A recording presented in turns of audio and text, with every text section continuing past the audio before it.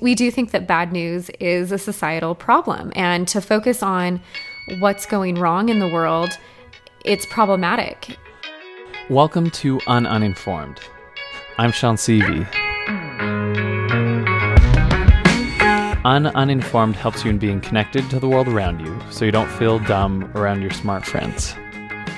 True or false? Listening to the news makes the world a better place for you. Many of my friends say that's false because it seems like the news just makes people depressed, angry, and polarized. So what if listening to the news actually equipped you to solve the biggest issues of our day? Well, my guest today is out to change the way we get the news. We're joined with Alicia Geddes. Here's Alicia at TEDx BYU.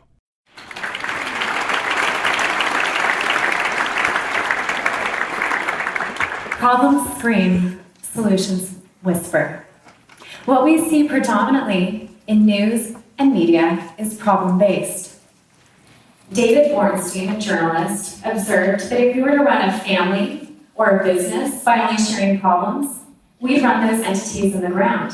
So the question to ask is, does negative news media have a similar effect on our nation? Research would indicate yes. Research shows that when we watch news, it increases both our stress and our anxiety. The antidote to a problem is a solution. I want humanity to get access to these incredible cures. Today we're joined by Alicia Geddes, who is out to change the way we view the news. She's a producer of a new web series which addresses the solutions to the biggest world problems. It's called Solution Time. Alicia Geddes, welcome to Uninformed. Thank you. I'm really happy to be back. Yeah, this is round 2. So last time we were talking about, we did talk about solutions to the world problems in our last podcast. Today we're going to talk a little bit about coming up with some of those solutions in interesting ways. But I think let's first talk about how people view world problems. I think they view it by turning off their television. I have a lot of friends who said they stopped watching the news because all they hear is bad news. Oh, yeah. Research shows that when you watch the news, it can increase your anxiety. Well, I don't think we need research to verify that. Good point. I've got some anecdotal, personal experiences. But yeah, and my friends are the same way. They're like, I'd rather not be informed and be happy. So how are you combating that? Well, we thought that we could make world problems a little bit more digestible if we did 2 things. One, if we used humor to help people better understand the problem. And 2, if we showcase these great solutions. Cool. Now, why humor, and why do you think that's a good idea? I mean, I when I think of humor, I think you're making fun of somebody. I guess I don't see it yet. So paint me a picture here. Why humor? Well, let's take John Oliver, for example. He's a very popular news comedian. And when he did an episode on food waste, it went more viral than Vox's episode on food waste. Really? So just our assumption is that by using humor, people like to share funny stuff. Yeah, think about social media, right? Mm-hmm. And okay. At least you can laugh while you're crying, right? Maybe that should be your tagline. Yeah. No, but let's talk about your tagline. So Solution Time is talking about it's bad news for bad news. Is that right? Yeah. Our tagline is it's bad news for bad news. And we do think that bad news is a societal problem. And to focus on what's going wrong in the world, it's problematic. That's where I think the other part of our show is really important. It is depressing to watch the news. Yeah. It can feel overwhelming. And even when I watch shows like John Oliver, who I love, I still feel a little bit more hopeless about America when it's over. Yeah. And so that's where our show is different. We leave viewers better understanding the solution to a problem. And these are really cool solutions that people haven't heard of. We leave viewers better understanding a solution, and we give them ways that they can get involved. Oh, cool. Well, maybe let's jump into like some examples of stuff you've done in the past. I went to one of your live shows in Provo, Utah, and we've got some of the clips here. So let's take a listen.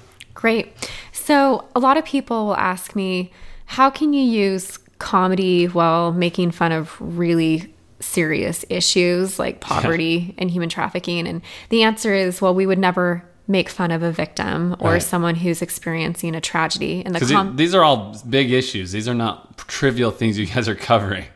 Exactly. Yeah. In the comedy world, it's called punching down. Punching down. It's called punching down, and it's a bully move to make some fun of a homeless person or a disabled person. However, there's comedy everywhere. And some of the safer things to make fun of would be myths or misperceptions surrounding a social issue. So, for example, we were doing an episode on poverty, and there's a narrative that the poor are lazy. And I think that's a myth. So here's a clip making fun of the myth that the poor are lazy. Okay, let's hear it. These lazy bums on welfare have become one of the last safe demographics to ridicule. It essentially puts the poor in the same category as Ryan Lochte, Kim Kardashian, or pretty much anyone who wears Crocs. And this opinion doesn't just exist on the fringe of society. This bias and misconception have been spread by prominent political leaders for years. Really poor children in really poor neighborhoods have no habits of working and have nobody around them who works. So they literally have no habit of showing up on Monday. They have no habit of staying all day. They have no habit of, I do this and you give me cash, unless it's illegal. Now, we can't completely dismiss all of Newt's comments here. There are some people who do exploit the welfare system, but to say that all poor children are lazy unless they're doing something illegal is absolutely insane. Now, unlike the former Speaker of the House, I am in no way condoning blanket judgments or sweeping statements, but Newt Gingrich definitely wears Crocs. Wait, what about, what's the thing about the Crocs? It's just absurd. Wait, does he really wear Crocs? I don't think he really wears them. I don't know. Right. He definitely wears Crocs. We've got a picture to prove it here. Yeah, that's right. It was just a playful way to bring in absurdity to a really heavy issue. Right. Another safe topic in general to make jokes about would be statistics. According to the 2014 Bureau of Labor Statistics, there are over 9.5 million people classified as the working poor. In fact, over half of all fast food workers and 1 out of 4 part-time college professors are the working poor. So now, the next time your teacher hands you back a paper that says needs more work, you know he's just asking you for a better job. Okay, yeah, and I was there for that. So anyway, this is good stuff. Anything else you want to comment on that? No, I mean, I just think that these are both examples to what we were stating. We didn't victimize people who are in really dire circumstances. Right. All right, so you said there's 2 parts. So comedy and then informing people of solutions. Let's talk about informing people of solutions. I'm really excited about this. Yeah. I think that when America knows how to move forward with a solution, they act. Yeah. We saw this over and over again with ALS. We had over 17 million compassionate people do the ALS challenge. I did it too. I'm so compassionate. And that's like my number 1 YouTube video, which I wish my other ones were higher ranking. But okay, so what was it about that was so much more effective than what is traditionally the way of making people aware of problems? I think it was just a really clear and shocking call to action, and then you called your friends out to get them to do it. So there was this social component to it. But what I loved about that is that it showed that America does have time and that they want to give back in their own way. And we see this actually back to John Oliver. There's actually a term called the John Oliver bounce. And when he gives his audiences a call to action, social change has happened. What? Really? Yeah, so for example, he did an episode on net neutrality, and his call to action was for viewers to reach out to the Federal Communications Commission, the FCC. So many viewers reached out that it shut the website down. Wait, really? We've also seen it. San Francisco Chronicle, I believe, they were dedicated to doing research and reporting on homelessness. And they did so much reporting and had so many reporters involved that the mayor of San Francisco made a plea to end homelessness within 3 years. Wow.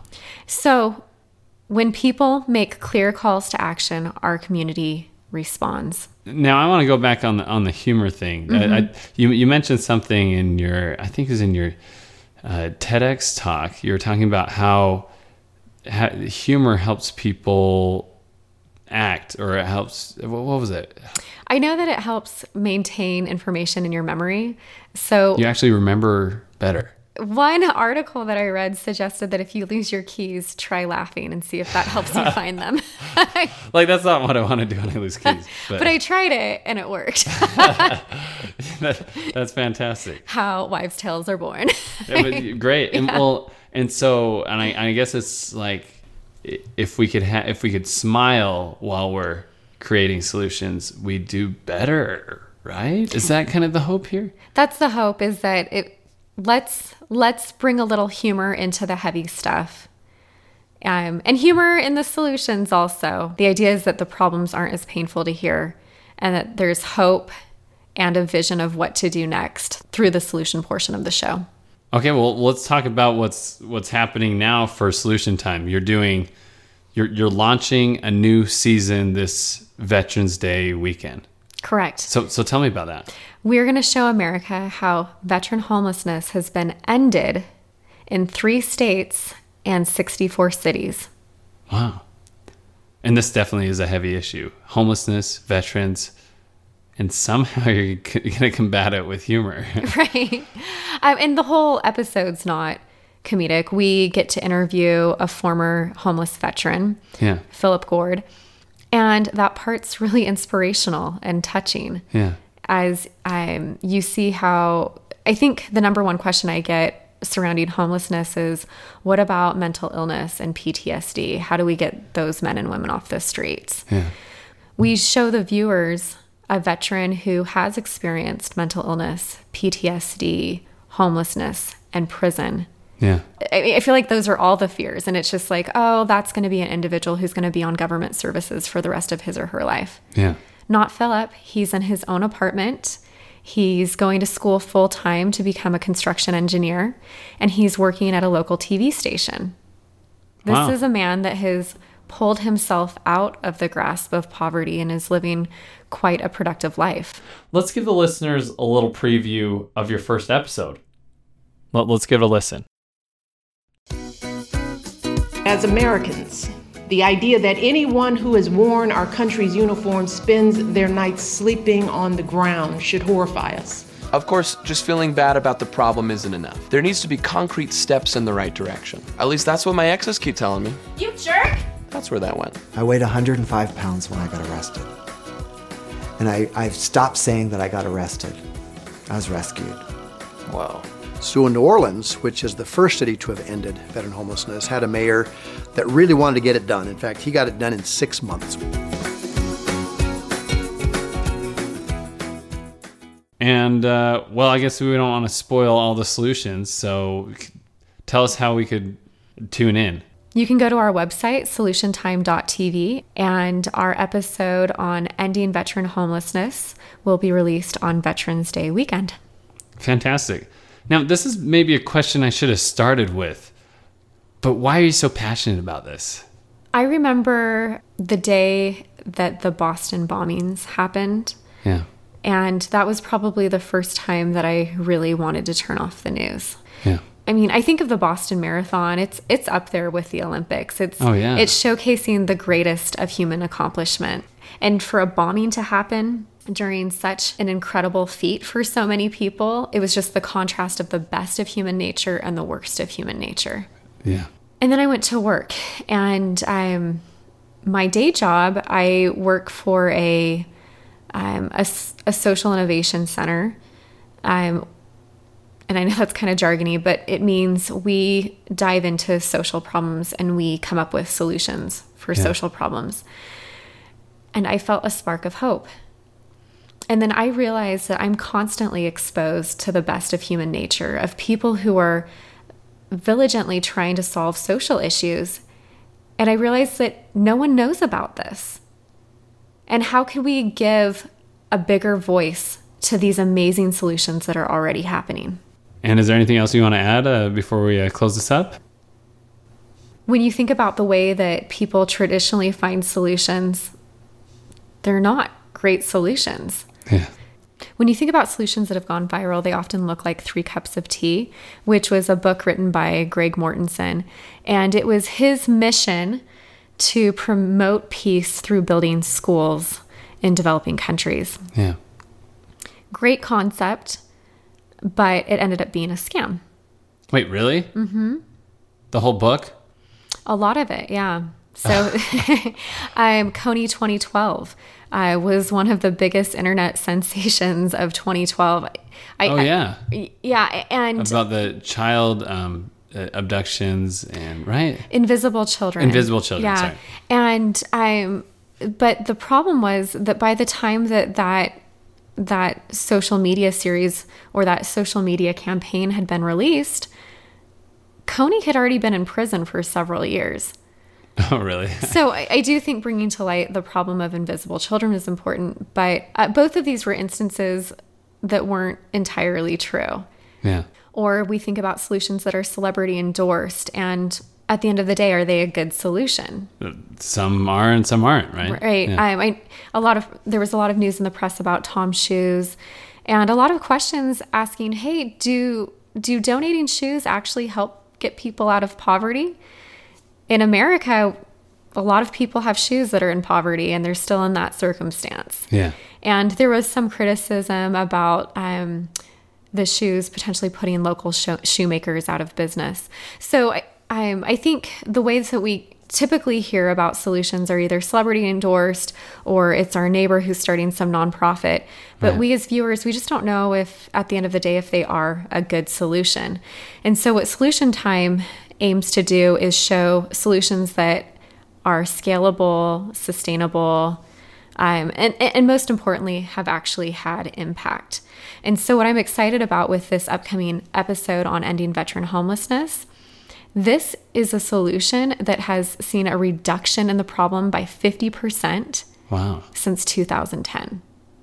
And very few solutions are reduced by 50%. That's fantastic. I've never heard of any other solution that has had that much success. And virtually everyone I've talked to has never heard about this solution. Well, that's fantastic. So we're hearing solutions. We're smiling while we're doing it. Solution Time. Alicia Geddes is a producer of the new web series addressing solutions to the biggest world problems. Thanks for joining us, Alicia. Thank you for having me. Thanks for listening. Alicia Geddes' first episode about ending veteran homelessness came out this last Veterans Day weekend. You can watch it at solutiontime.tv. Stay tuned as they release more episodes on solving the biggest world problems. You know, I'd like to think that Uninformed has the same or similar agenda as Solution Time, so stick around as we also try to tackle solutions to the biggest world problems. Now, we're taking a break for a few weeks, but we'll be back in your feed soon. Our music is provided by DD Dumbo. I'm Sean Seavey, and you've been listening to Uninformed. Thanks, everybody.